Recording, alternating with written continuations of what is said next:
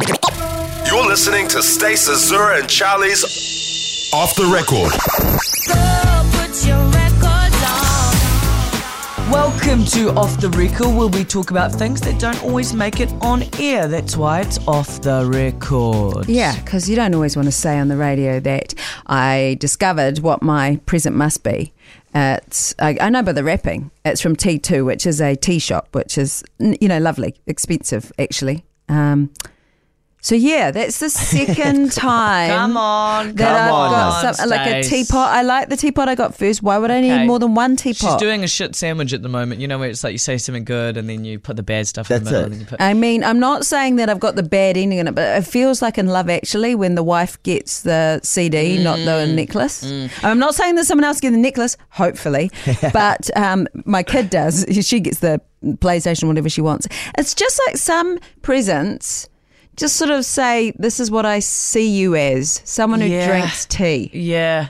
You know what? You are so right for that. And I think that it's okay to be disappointed with the present. Like, you're grateful for the present, but it's sort of like, come on now. You know me better than that. Surely we could think a little harder. And I don't think it's the disappointment like that you have when you receive the gifts. It's more like the effort they put in to getting your gift. So what are you trying to say? That I'm being rude or they're being No. It's like, come on, guys. Like, I do all of this. I know you're not going to say this, but like I do this for you guys, this and that you around think the about house. the presents, you go a little hard, and it's like you said, it's a mom gift. It's like Lynx Africa, but for moms. It's it's like going to farmers and getting like a little basket and then going, here you go, mom, love you, Merry Christmas. It's like it's like how some people feel about flowers. It's some people love them, other people would have rather the $80 or maybe a bit more thought. Instead of the flowers, I love flowers. I do. I like having flowers around all the time. So that, I know what you mean though. It's according to what it says about that person. So like Charlie, just say it. What would you like for Christmas? What would I like? Maybe some more pairs of shoes. Yeah, you love shoes. Like more Yeezys, right? But let me tell you this. It's like I'm at a point where I didn't care what I get. It's like.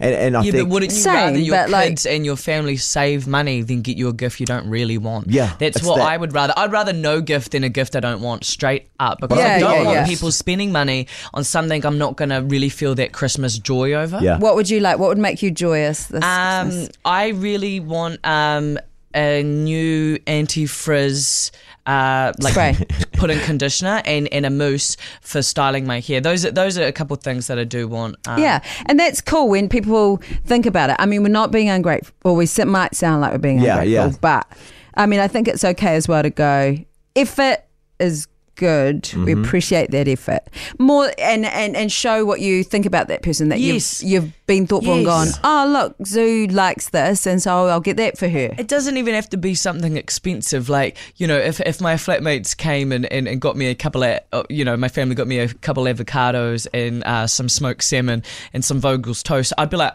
that is so nice. I like that. Eat those things. It's just about going, what would my mama want? And I'll be honest, like I'm pretty crap at getting gifts. So when I do get a gift and I think they're gonna love this, and I'm actually putting effort to it. That's why I just give up on this. No. And when they open it, they're like, let us help you, Charlie. We'll sort it out. Yeah. Your wife is gonna love her present this year.